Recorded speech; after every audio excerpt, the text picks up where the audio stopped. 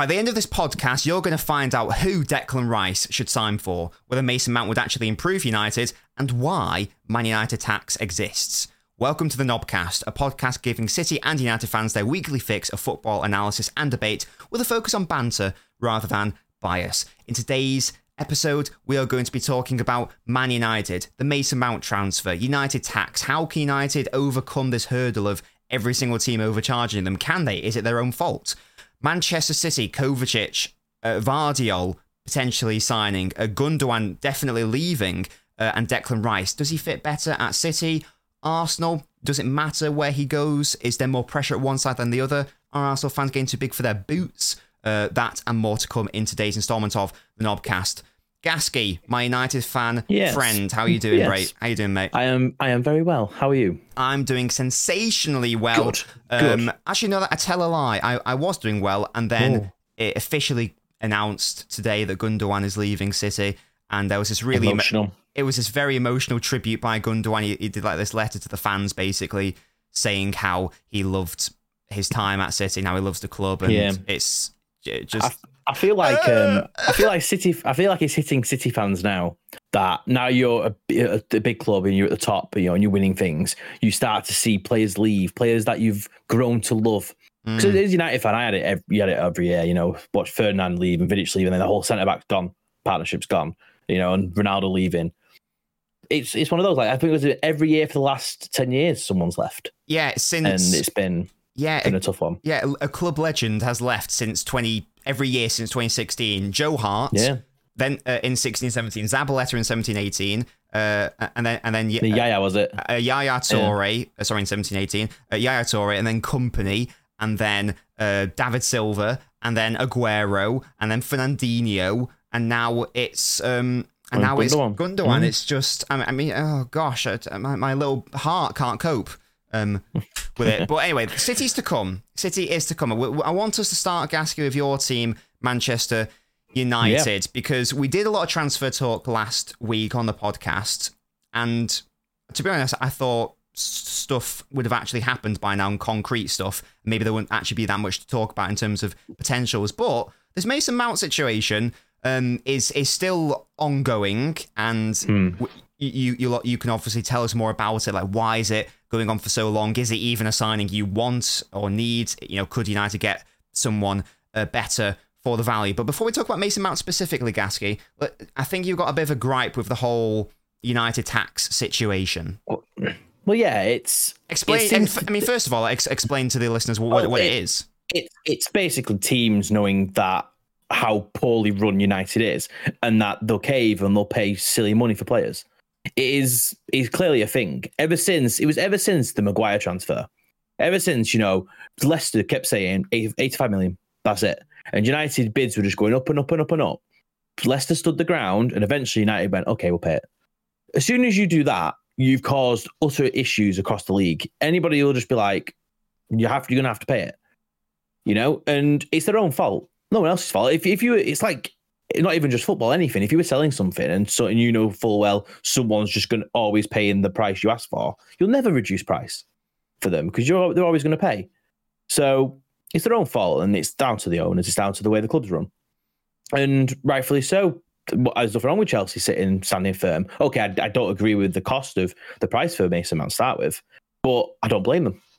I think I would do it, to be fair. Well, there's a very direct example, isn't there? Because I think you summed it up perfectly. It's not just about a club having money. Because obviously, if a club's got money, in general, they'll be able to afford a bigger fee. That's fine. And also if it's a player that, the team needs. Yes, example, that too. As well. Yes, absolutely. But as an example, which works perfectly here, both Kovacic and Mason Mount have 1 year left on their contracts. You can debate, they're not exactly similar players, but you can debate about who's better or whatever. I'd suggest they're a relatively similar level, no matter who you think is. But they play better. They play the same role. Okay, one's English and one's younger, so I would expect Mount to be more expensive. Yes, but yes, exactly. But I would say personally, Kovacic for 30 million, Mount for 50 million is probably fine based on age, based on obviously English player tax. Maybe I'll go that rubbish as well. I would say that's fair based on and also if a player doesn't want to be there, why would you just be so fixated over 8 million? That's the only part with Chelsea. I'm like, what are you doing? Yeah. You're letting all these players leave, and then you're basically not letting him go for 55 million, which is probably over what he's worth. Yeah. Definitely. And also, like, he was your player. He's been your player of the year. You won't he's not accepting a new contract, but you're just also forcing him to stay over 8 million. It's all very odd, but you can see there the different approach Chelsea have done. Again, maybe Mason Mount has more inherent value, but it's not nearly double or more than double. The amount they're paying, and clearly that's because again both City and United have money to spend, but City do. I mean, sometimes to their own detriment, to be fair, but they do have a track record of player costs a lot of money. They don't actually think is worth that much. So a big example that's been making the rounds because it was in the All or Nothing documentary was the Virgil van Dijk situation in 2017. I think at that time the record for a defender was like 50 million. Southampton were asking for 70, 75, 80 million or whatever it turned out to be in the end. And there's a clip in the All or Nothing doc of City with our CEO and the person in charge of transfers, basically saying, "Sorry, Gasky, can you move your mic for?" Sorry, are you getting echo? I'm getting echo. Yes. So basically saying that they can't be serious. They can't be asking for that much. It's too much. We'll walk away. Now, whether that was the right decision or not is largely irrelevant. The point is, it sets a precedent of we will walk away. We've done it before with Harry Maguire. We've done it with Koulibaly, etc., etc. And then that tells the other team, right, we can't overcharge them for the sake of it because they will just walk away. But as you say, United constantly cave in over and over. It's too easy for other teams. But that's the issue. Like it is simply just caving in. You keep doing it, but then it's like you look at the last couple of summers. Then they sign Anthony as well. Anthony last summer did it again. It's like they wanted that much money, they got it, but then you look at the Casemiro transfer. It happened in the blink of an eye. Why? Why did that happen in the blink of an eye? Is it a way of them to shut fans up because they're moaning about transfers? Oh, Casemiro's available. We'll just give you the money for him. There you go. Why was there no messing about with that? Yeah. Is it their way of going, oh, actually, we're not really bothered about a bidding war with them. We really want this player. Let's get him and pay the money. It makes no sense. It's the most poorly run club I've ever seen. It is ridiculous. It makes no sense. And also, they don't even know who's going to own them next season. And that's also another mess that's ongoing. So it's just like, I don't know. No, I know. Well, the ownerships, that deserves its own podcast, I think. When that's finally settled, we'll talk about that at length. I'm sure you'll be able to rage and get that off your chest. What's the current situation with Mount, Gasky? I believe that United have lodged a second bid. Is that the third? No, so they're on the third bid, and it's been so Chelsea wants 65 million. Is that all in, including add-ons? With add-ons, yeah. Okay. United have bid. No, United have gone 50 million plus 5 million add-ons, and that's what they want to pay. Yeah. And Chelsea have countered it with, I think it's 57 plus 8. Right. So that's where it's at the moment. But Chelsea we're willing to negotiate, and it's like, so what I can see happening is it'll move to United for 60 million. I think they'll meet in the middle, right? Which again, it's not as bad as paying what they asked for, but it's also you caving. You're talking about putting your foot down and going, we're not paying over this, we're going to walk away, and you're going to end up paying more anyway. So again, you're still, it's still bad. You're still, not walking away from it and going elsewhere, which is what you should be doing. Yes, I totally agree. Now, if it was a player like, let's say Casemiro, I don't know the exact negotiation situation, but Casemiro was a player that United desperately needed because they didn't have any defensive midfielders, and that was maybe the best available option at that time, whatever. Now, if Mason Mount was we have to sign him because we need his profile of player and we need whatever, then I could understand caving in, every now and then because he's the perfect signing. But I'm not being funny. Mason Mount is not worth 60 million, and he's also not is he even the perfect Man United signing? He's not. He's obviously going to be. He's obviously a Ten Hag signing. He's obviously what he wants. He wants a player like Eriksen can't play 90 minutes, and he wants a player that can play that 8 and be box to box and play for 90 minutes. Cool. I understand why he wants him, but if you're talking about the rumours that they've got a 100 million budget, 50 million on him is not the solution. They need I'm sorry, but their long-standing goalkeeper is down to 5 days left on his contract. Oh, yeah. I mean, for 4 days left on his contract. That's not even sorted. So theoretically, in 4 days, United will have no goalkeeper. Their goalkeeper will be Tom Heaton and a Dean Henderson that does not want to be there. That needs sorting to start with. It's just a mess. You know, we don't know. You know, as fans, we don't know everything, right? They could be behind the doors. They could be, there could be lots of transfer news going on with them. They're sorting a lot of transfers out. The Mason Mount one's just going a lot quicker because it's within this country type thing. You don't know. Because apparently, the Onana 50 million might be happening, for example, and then that Highland guy up front. That, they could happen. But the Mason Mount one seems to be in the news a lot more, maybe because he's an English player. We don't know. But that I want to see a keeper sorted to start with, because that's for 5 days away to not having a keeper, pretty much, having Tom Heaton as the goalie. That needs sorting to start with. And a striker situation, because the fact that, the club didn't give Ten Hag a striker in January, and in January he got Weghorst on loan, he obviously needs a striker. Because Weghorst is gone in 5 days.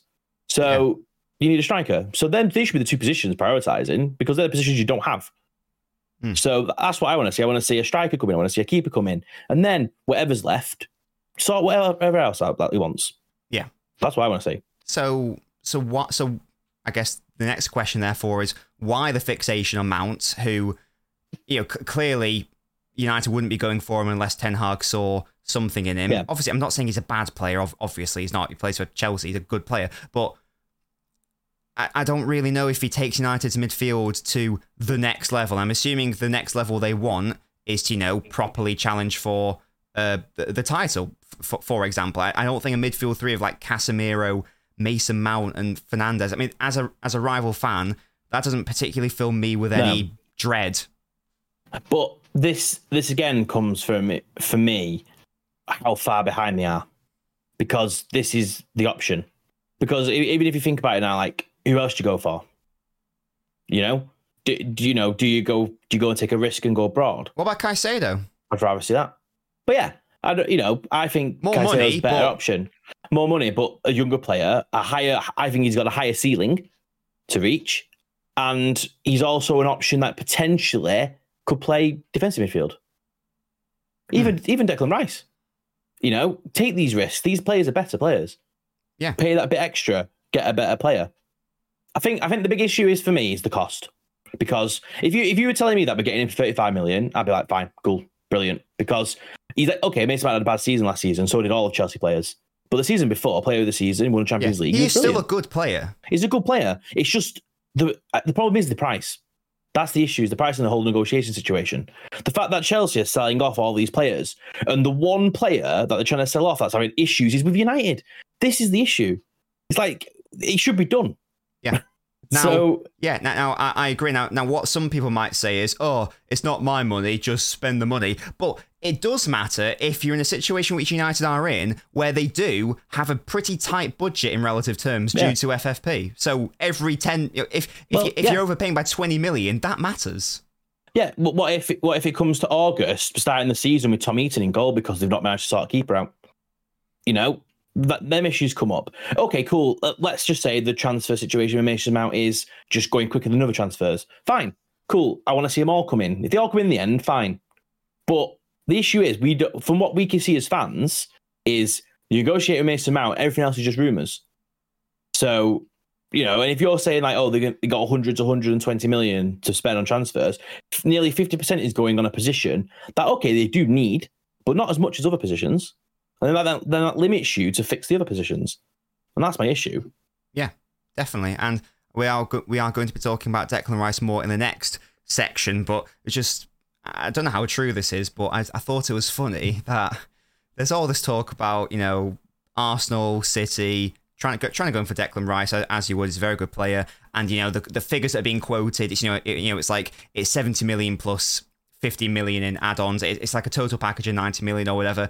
And then again, I don't know if this is true, but allegedly... Is this the United one with offering Maguire and Finger somewhere? Exactly. Now, I don't know if that's true, but allegedly United offered 40 million plus Maguire and Elanga, which I just thought was, if true, it is really funny. It won't be true, because that's I hope not.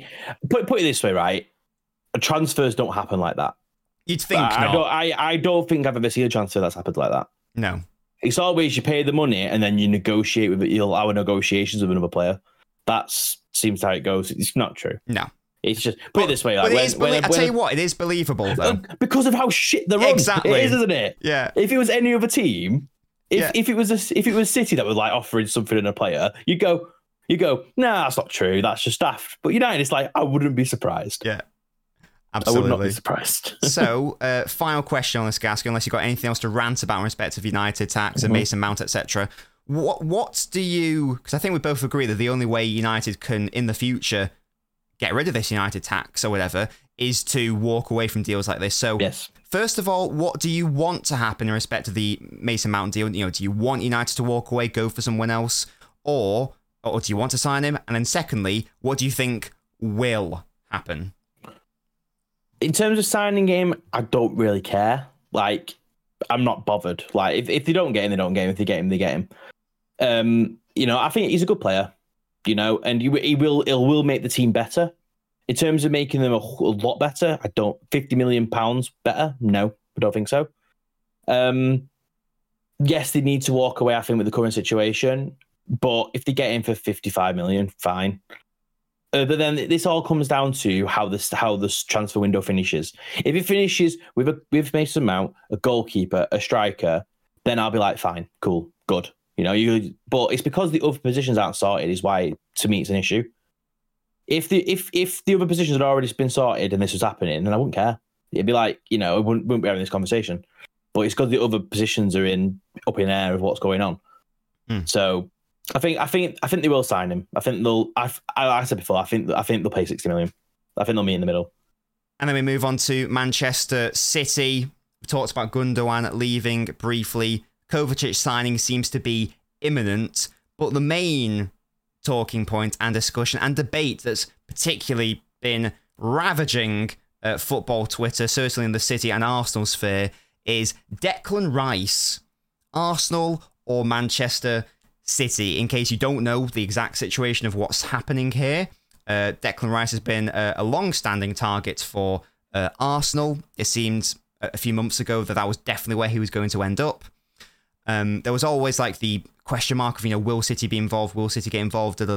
But if you like listen to like the City media people, you know, like the City journalists, the message was always City won't make a decision on Rice until they hear Gundogan's decision in respect of, is he going to sign an extension? Is he leaving on a free? And Gundogan was dragging his feet with the decision. It didn't happen in the end. He wanted to join Barca instead, I think because they were offering a few more years on the deal, and City weren't willing to do that for like a 32, 33-year-old. I think that's a mistake. They should have given the years, but whatever, that happened. And then when it was confirmed Gundogan left, that's when City came in, and it was like, right, now City are gearing up talks to engage with Declan Rice's camp and West Ham, etc., etc. So before we talk about, you know, the likelihood of where he's going to go, Gasket, what do you make of? I mean, if you have seen this debate and stuff, what do you make of this whole debate of either side saying that he's got a weak? So, for example, Arsenal fans saying he would have a weak mentality if he chose City, and lots of City fans saying he'd have a weak mentality going to Arsenal. Do you give that any credence or what? I think it's daft argument to have, because him leaving West Ham for either is a big step. It doesn't matter who you go to. I think there's benefits to both and there's disadvantages to both. Like, for example, if he was to go to City, you're not guaranteed to play every minute. Whereas at Arsenal, he probably would, because I think Partey's looking at leaving. So you probably would play every minute. I think a lot of people are looking at Calvin Phillips' situation and thinking he's just going to be on the bench. But Calvin Phillips has been injured to start with, which hasn't helped. But also, you know, you probably wouldn't play. But Declan Rice has got the ability to play the Gundogan way, whereas Phillips doesn't. You know, he can play that 8. He can play that late run-in from midfield. And really, I don't think it's more... I think it's more down to him. It's just down to him. Like, if he was to go to Arsenal, he'd benefit. If he goes to City, he'd benefit. It's none of this like, what, you know, if he goes to City, bad mentality, you'll be on the bench, whereas at Arsenal, you'll be starting every game. And vice versa, really. Either way, it's going to be great for his career. Yeah, I think it sort of smells a bit like, oh, my dad's bigger than your dad sort of syndrome, where like it's just a debate that doesn't matter, first of all. Yeah, and I understand like this might sound petty, but I feel like Arsenal have a little title run, and now they think that they're the bee's knees. A lot of these Arsenal fans, and it's like no, you've had a good title, and it doesn't mean that you're willing to pay 100 million for a player. Brilliant, you're wanting to keep yourself pushing, but it doesn't mean you're anywhere near City at all. You're miles off. Still, City are that far ahead of everyone, but stop acting like that your team's the best team in the country now. So it's kind of how Liverpool fans reacted, but then Liverpool had trophies to answer that too, and you can have that bit of arrogance because you've won the Champions League, you've won the league. Whereas these Arsenal fans are like acting like that. And it's like, no, you had a title race that you bottled. So chill. Yeah, no, this is a bit of an aside now because I do also want to talk about the whole thing. Yeah. Now, I must preface this by saying, when I say, Arsenal fans, I'm talking about a specific small amount. Yeah, and they're always online. I'm just basing it off, Arsenal Twitter, basically. So when I say Arsenal fans, I'm not talking about all Arsenal fans. I'm not talking about the main consensus of us. I don't think you are either, Gasky. We're talking about no. It's just vocal online. When we say fans in these podcasts, mostly we mean Twitter usually, because that's what we've got. That's where they're vocal. That's where I know one person in my life who's an Arsenal fan. It's London-based. You barely know any, don't you? Yeah, of course. So, he's fine. I can have football chats with him. Whereas, like when you look at Twitter, it's just that's what you got to go off. Yeah, but you are absolutely right. Like as I say, these big accounts in particular, they do. I noticed it throughout the whole season as well. Really, obviously, I haven't really paid attention to it because Arsenal have never been in this situation, where they were so close to winning a title for nearly 2 decades. And obviously, Twitter wasn't really a thing in 2004 or whatever, so it wasn't a thing. But like this is the first time I've noticed it where actually they set of fans. I'm sure every fan base has it, but it's just like it's weird because again I can understand it with, as you said, Liverpool fans who, again, maybe they got too big for their boots at some point saying, they're best in class in every position, but at least they won that Premier League trophy they won a couple years ago. So when you have arguments about certain players being better than other players and people, I always think when you bring up trophies when it comes to individual players, it's stupid. Don't do it. No, it is. You're talking about how good a player is. But when you're in that argument, at least you have that to bounce off. Whereas, they just think that they've already got this attitude that you get to see they've done it in the last couple of years, and it's like, but you haven't. You've actually bottled it. It's like, okay, you're interested in getting Declan Rice at Arsenal. Good, you're showing that kind of ambition that Arsenal haven't had for a long time. Brilliant. It's good. It's good to get a bit more competitive. But you're going so far one way. It's like as if you've won everything. It's like, no. Yeah, it's really bizarre. And again, I'm guarantee there'll be loads of online and City fans who are incredibly arrogant. But in fairness, City fans to be. Yeah, they have sort of won quite a bit, so they are in a position to say, well, we have won the treble, and we have won X amount of titles over the past few years, and we are currently quite good at the football. So I'd say they're probably in a better position to be a bit arrogant, but yeah, it comes back to the thing of I don't know where this sort of almost I don't know where this chest comes from. I don't know why they feel so I think it is arrogance, but without the actual recent titles and the recent success to back it up. It's all based on either what we could become next season, or it's based on I see this shite peddled. It's when it was Declan Rice, because there are loads of issues in the saga, but there was one moment where it seemed like Rice was absolutely going to Arsenal. You got all these Arsenal fans saying, "Oh yeah, he's chosen tradition and history and class over City." It's just do one, mate. What are you on about? Yeah, that means what you're saying means nothing. Yeah. It's not. He's probably the only thing. Put it this way, right? If Declan Rice joins City, he's joining the best team in the world, right? That's his opportunity, and he's chosen to join the best team in the world. If he joins Arsenal, he's probably thinking, if I join City, I might not play. If I join Arsenal, potentially I could go further and be a bigger legend there, potentially. Yeah. And that's what it takes. There's a pros and cons for both. Yeah. It's not like if he joins City, he's completely ruined his career. No. Yeah, that's stupid. Yeah, you don't have to attack him either way. I am having to go at City fans because I don't agree with a lot of City fans who say he's got a weak mentality not joining us. But I also don't agree with these Arsenal fans, as I say, who are just who's got this weird sort of moral superiority, and it's I just don't understand where it's derived from, unless you're a really old Arsenal fan and you did see them, in like the 90s and the 80s, etc. You know, like when they were winning league titles on a consistent basis or whatever. But otherwise, these fans who were who would have been like 1 year old when the Invincibles happened, or weren't even born when the Invincibles happened, and they're acting as if they're acting as if they are Man United or they are Liverpool. Yeah. It's like for me, like when United won the treble, I wasn't old. You know, I don't remember it. I just go off what my parents were there. I go off what they told me. You know, you go off what your grandparents tell you. That's where you get most of your football history from. You know, you can't just act like, you know, we're back based on one season, one bottle title attempt. You know, it's if next season they keep pushing, fantastic. Because we did say it about Liverpool, I think, but like they were missing a couple of key components. They sign Alisson, they sign Van Dijk, and they go and win everything.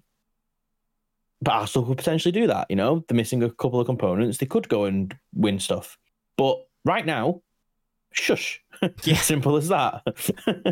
Yeah, and it was like a message we were repeating last season. I know at one point it looked like Arsenal were going to win it, but we kept, you know, sort of like in the early stages of the season where we were convinced it would eventually derail, and eventually it did, but it looked like it wasn't. We kept saying, just enjoy it. Don't get too big for your boots. Don't get too cocky. Yeah. But yeah, it's just like they've had it's almost like they've had a taste of it.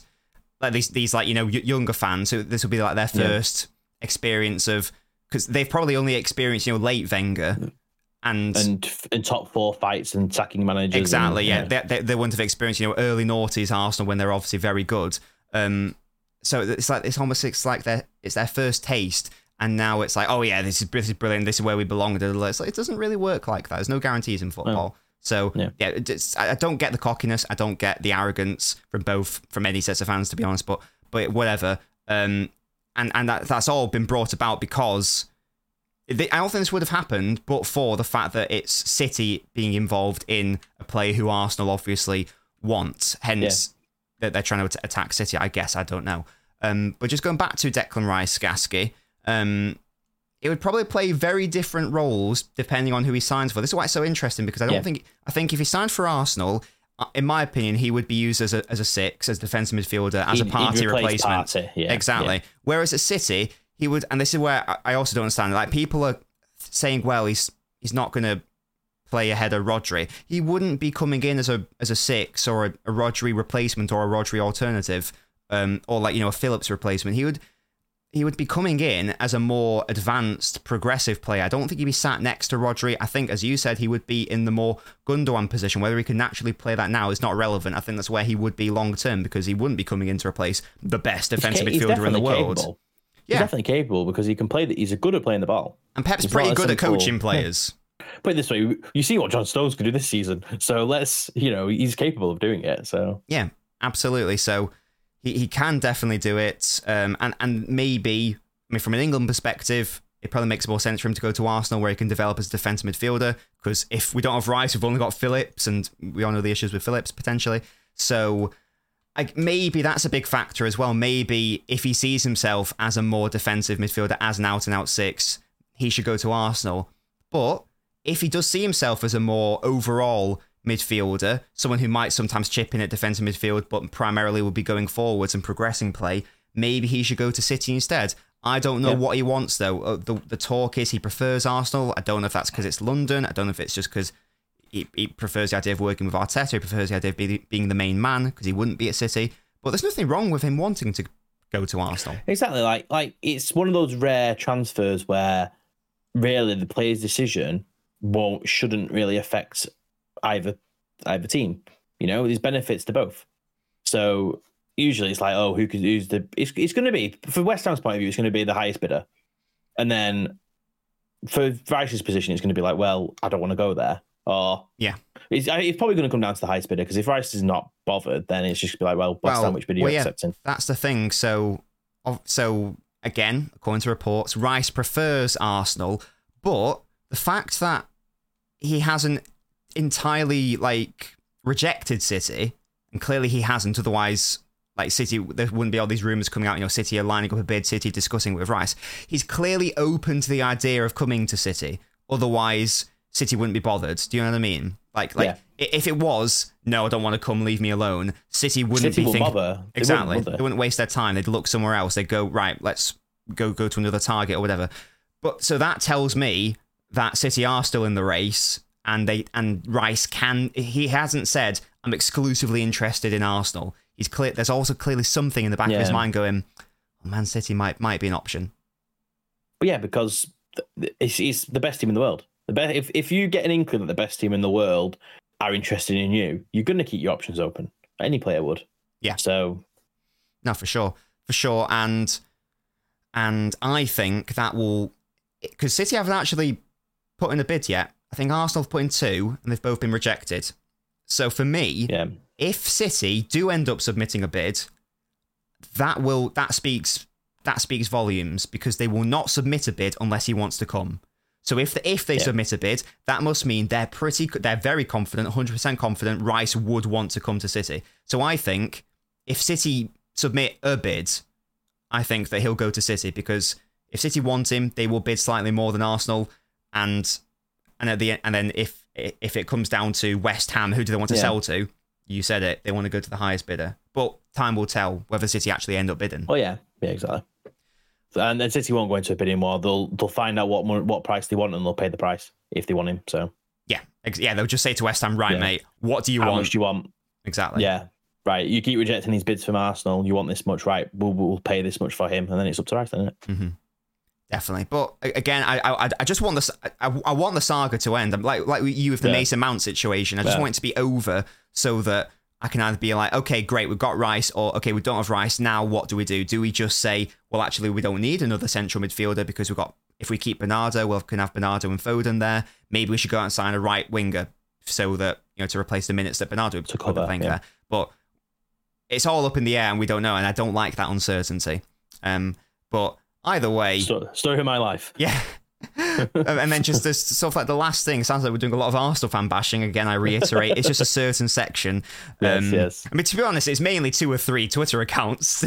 Oh, it's the usual lot. Like, I see the usual lot. To be fair, it's like usually I scroll past, but today I felt risky today. I thought, you know what, I'm gonna comment on some of these. No, they're just like, some of these, they're chatting us a crap. Yeah, I'm sick of it.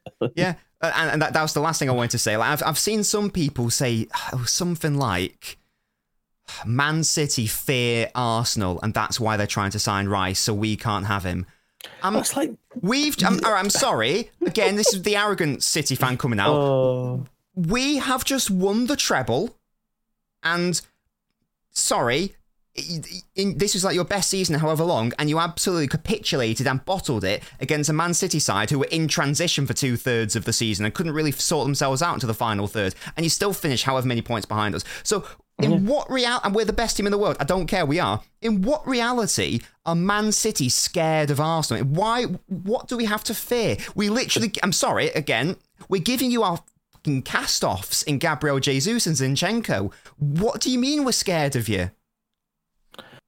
It makes no sense, does it? It's like, so the one I reacted to today was I think Talksport put something on Twitter saying like, would you rather have the treble or an invincible season? Oh God! So which was they put on, but it was the reply. It's like literally, which one do you want? That's all it was, and they were just answering comments going, well, trebles happened twice, invincibles only happened once. Hate that. I just put, that's just not the question. That's just not the question, though. I said, would you take one loss on that season for 3 trophies? Yes or no? That is the question, pretty much. It's like you're just choosing to ignore it. You're pushing so hard that this one achievement is the best thing ever because you're scared of it going. Yeah, well, and that is where it's like cognitive dissonance, isn't it? That's where people tell themselves that they even though they know it's not true, if they just keep telling themselves that's the case, because there's no now.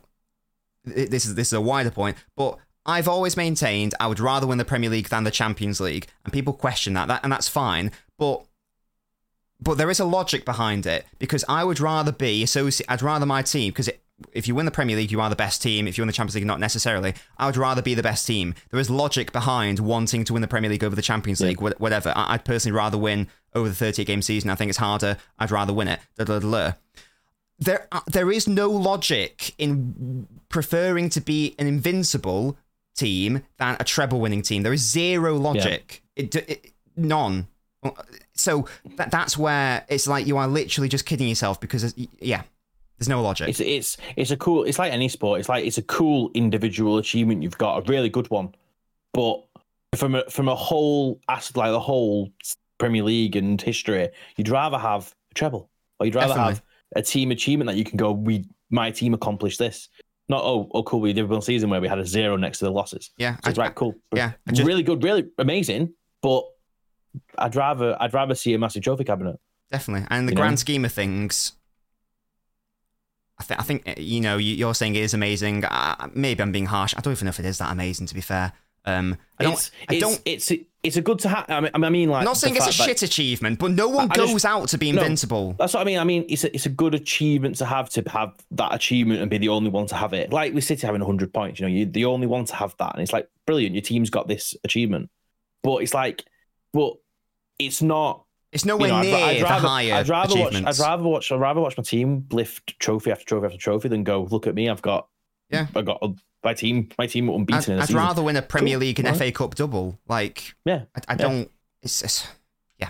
To be honest with you, I think I'd rather watch my team win the FA Cup 5 years in a row than watch them not lose. Just No, I will slightly amend it. If Arsenal that season, if they went undefeated in every competition, then it's different. Obviously, because you'd win more trophies that way, wouldn't you? As well. That's the point. Yeah, exactly. Well, okay, here's one for you. Would you rather take one loss, or would you rather go unbeaten and win the FA Cup with it, or just the Champions League? Well, I'd rather win the Premier League over the Champions League. If you've never won the Champions League, I mean, I'd always rather win the Premier League, though. You always had the Champions League, right? Yeah.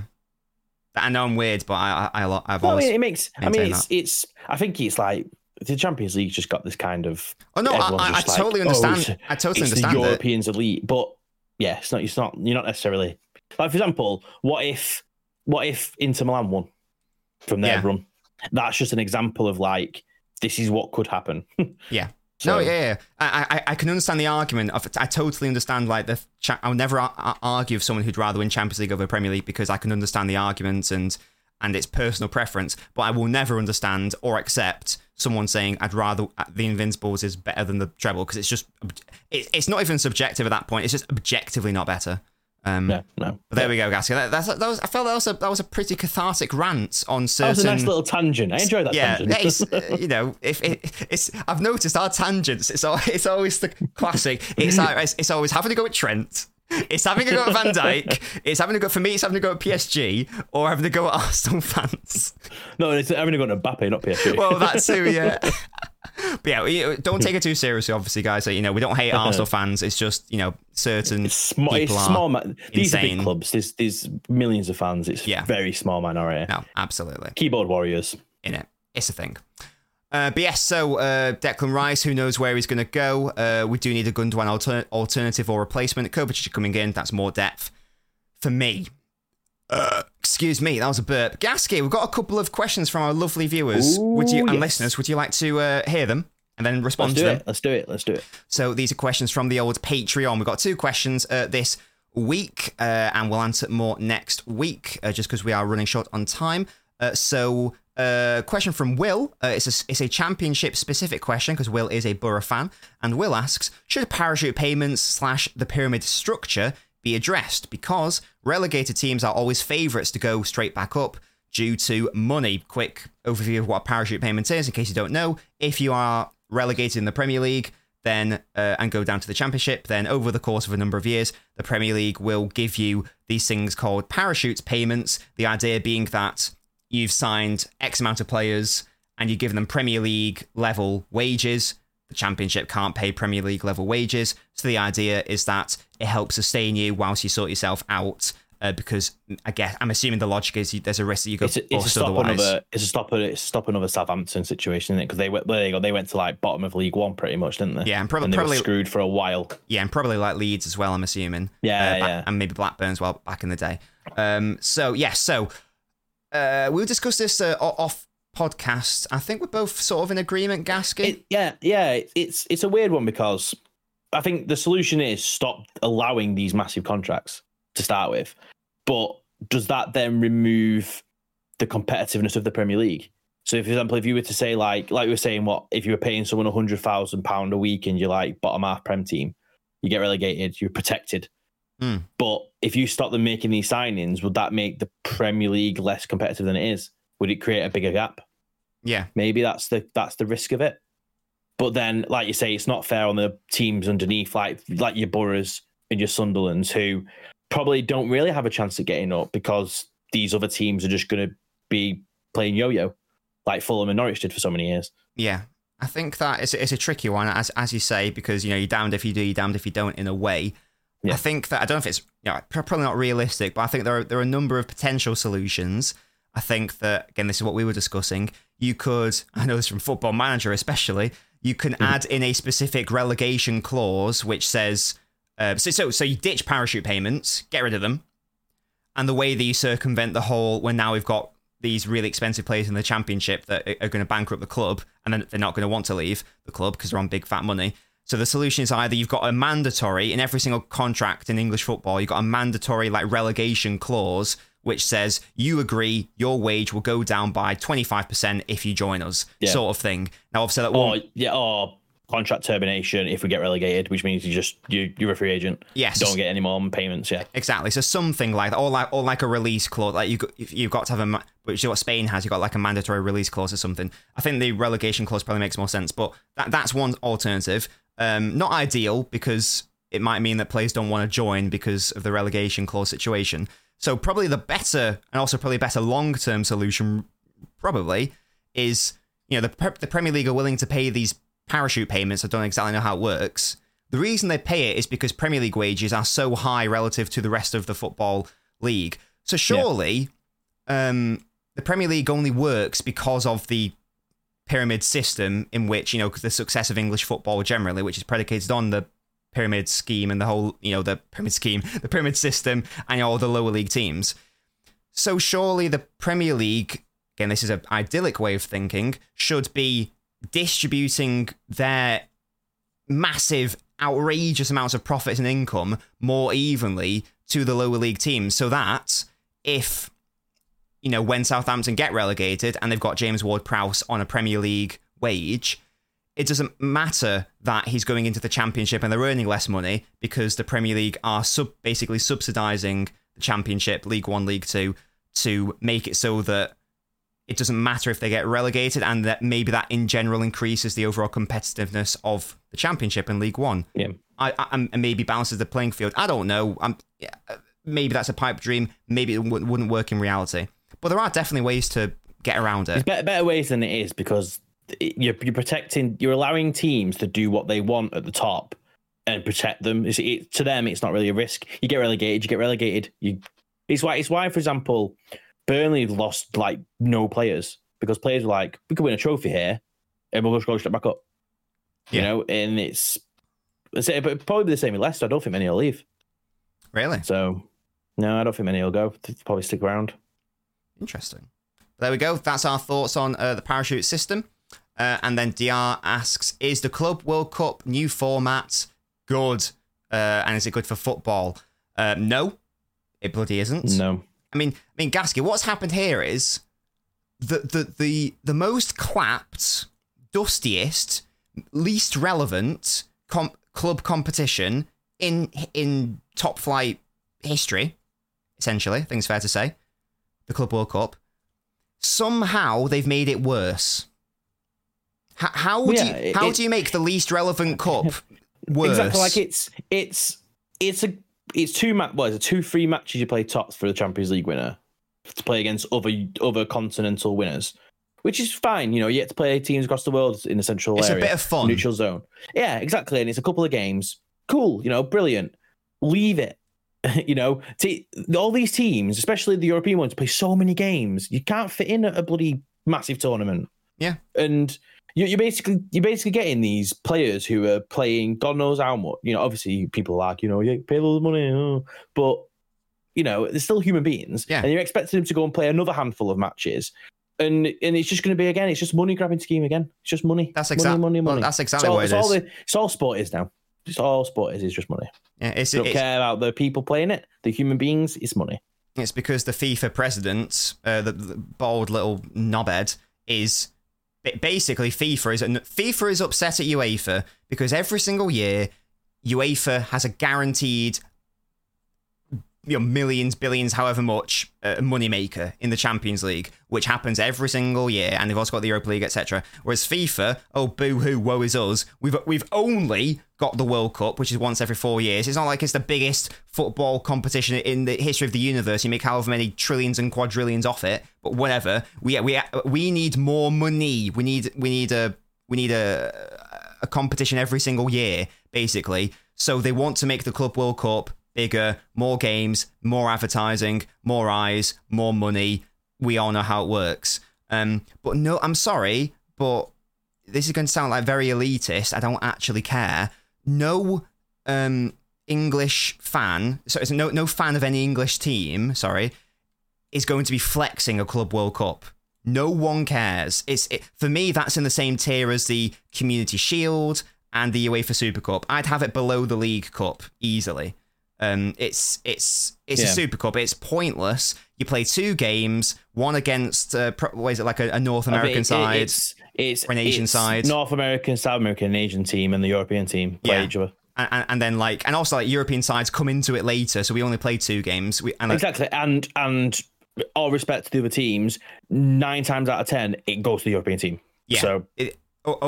Only European and South American sides have ever won the competition. No Asian or North American or whatever exactly have ever won it. So, and that sounds elitist. I actually don't care. Like, it's an irrelevant competition for the bigger clubs.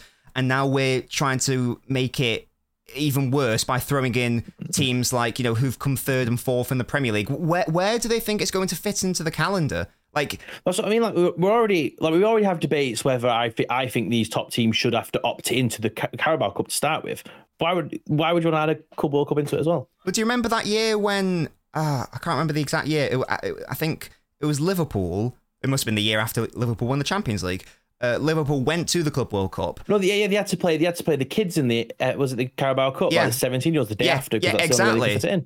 So they obviously had to travel to Christ knows where, Saudi Arabia. I don't know where it bloody was. And then I think they played Villa and lost like 6-0, didn't they? Because they were playing 17-year-olds. Yeah, because Klopp wasn't there because he couldn't be there, and it was literally babies who were playing. So, and that's only with 2 extra games. By the way, only 2 extra games led to that situation where Liverpool had to sack off the League Cup, basically.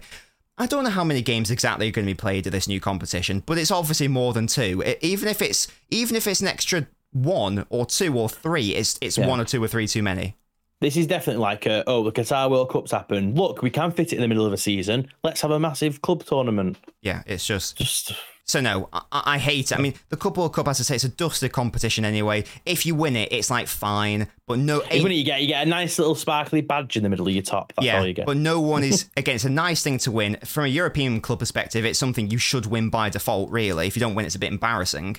But it's nothing that I'll ever that anyone's going to really flex or care about. It's a Super Cup. Like, who actually cares? So, as I say, they've made one of the worst competitions in club football even worse. Didn't think it was possible, but there we go. Gasky, do you want to say anything else about that, or have I summed it up pretty well? You've said it all. It's dusty. It's dusty. It's clapped. Whatever. Not good enough. Not good. That's not good enough. I'll tell you what isn't good enough either. If you're listening to this podcast and you haven't clicked follow, if you enjoyed our inane banter and nonsense, and sometimes we stumble upon wise words. Arsenal slander. Yeah, they need to follow the podcast, don't they, Gasky? Come on, Tottenham fans. Join in. Follow the podcast. 5 stars. Drop us a follow, guys, on whatever podcast platform you're listening to us on. And it's in fact, it's 2 times a week we release these podcasts on a Monday and Thursday. So make sure to follow for more. But until next time, guys, I've been Nobbins. I've been Gasky. And we'll see you next time. Goodbye.